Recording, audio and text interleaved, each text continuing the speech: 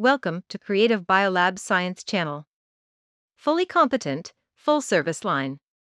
Aspiring to meet every customer's needs, Creative Biolabs has gathered top-ranking experts experienced in next-generation probiotics manufacturing.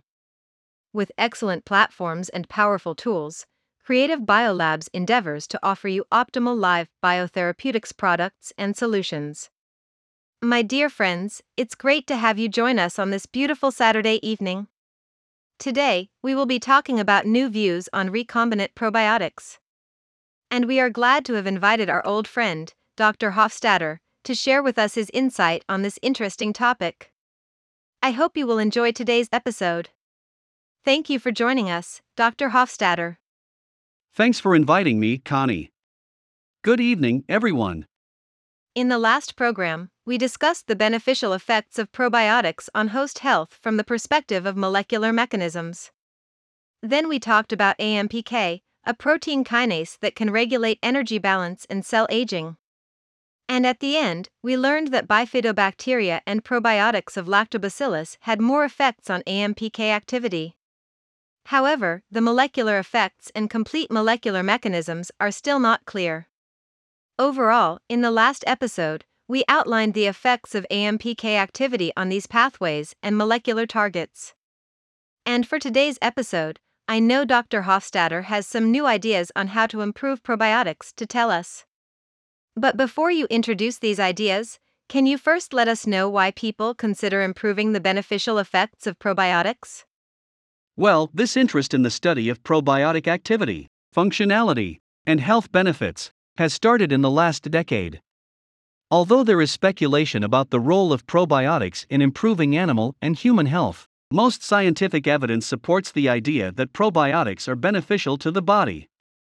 The proven beneficial effects of probiotics have a clear picture and can be further improved. In addition, the interesting fact is that these probiotic strains can adapt to some new characteristics, which may improve their efficacy. So now more people want to know how to improve their characteristics. Some of the ways are intestinal adhesion, survival under gastrointestinal conditions, and enhancing the ability to stimulate the immune system. This is the original idea of improving probiotics. Fascinating. That our transformation of probiotics has not only improved the original function but also achieved more useful results. So, at what level is the transformation of probiotics realized? Molecules or genes? Generally speaking, it is to change the genes of probiotics. The principle used here is based on genetic engineering. You must have heard about transgenic technology. It is applied in various fields. Using it, we can improve crops, produce vaccines, food, and so on. There are countless links between recombinant probiotics and genetically modified organisms. Genetically modified organisms are definitely a very novel view. I bet the nature of regulations covering genetically modified organisms must be very complicated. Yes, of course. The nature of regulations covering genetically modified organisms can be quite complex, so one important question we need to ask is that whether the consumers will accept it. But obviously, so far the acceptance rate of genetically modified food by consumers is insufficient, which eventually forces food ingredient companies to use enzymes without genetically modified substances. Will genetically modified probiotics be potentially accepted by everyone? It's possible. At present, EU legislation holds that strains evolved through natural gene transfer methods, such as conjugation and transduction, are non-transgenic. Microorganisms produced by automatic cloning are considered for the limited use of non-genetically modified organisms. The involvement of engineering vectors has also been reported, as long as they are composed of DNA from the same strain or closely related strains. It does sound complicated.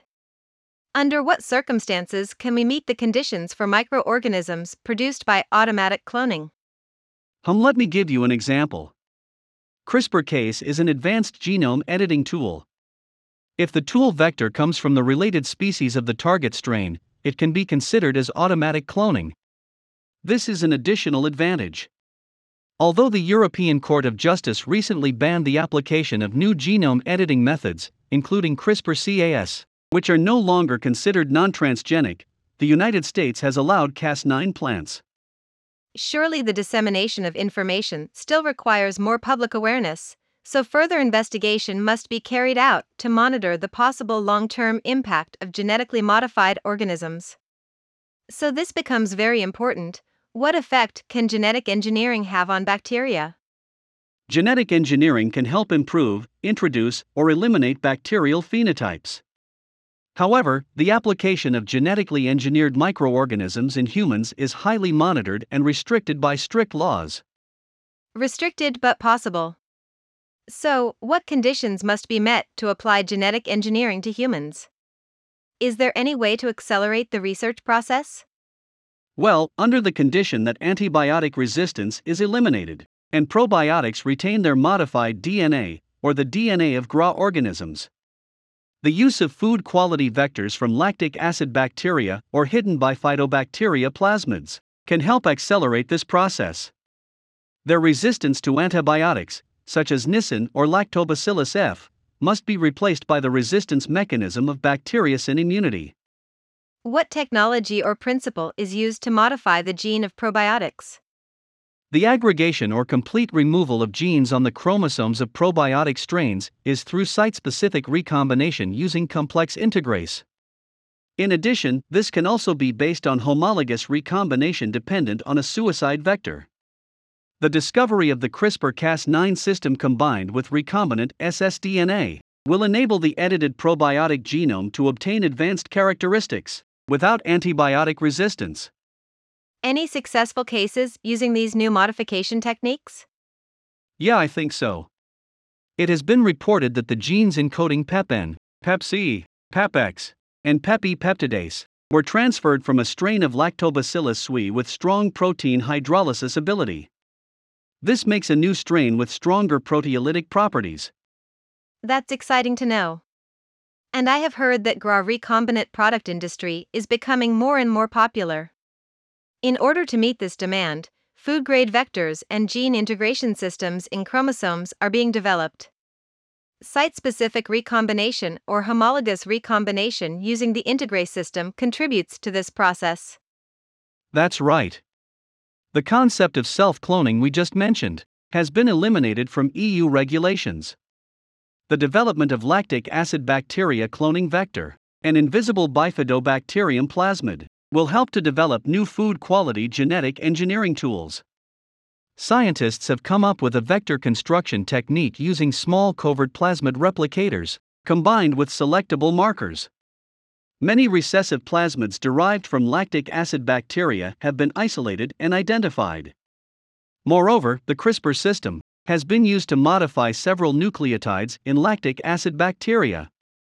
But the organisms modified by the CRISPR system do not belong to the category of genetically modified organisms.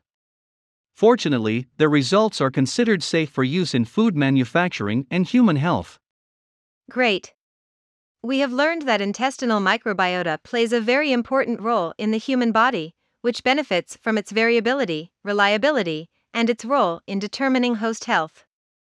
In addition, understanding this relationship between host health and intestinal microbiota can create an opportunity to improve human health by manipulating the composition of intestinal microbiota. Exactly. And because of this, it is necessary to design personalized drugs for specific diseases and take into account the individual specific intestinal microbiota. Symbiotic bacteria that promote health may become new, personalized drugs and promising preventive and therapeutic agents. That's it for this episode. Thanks, Dr. Hofstadter, for sharing your great insight with us. And thanks everyone for listening. We will continue our discussion on probiotics and their benefits next week. Hope to see you then. Thanks, everyone. I hope we will see you next time.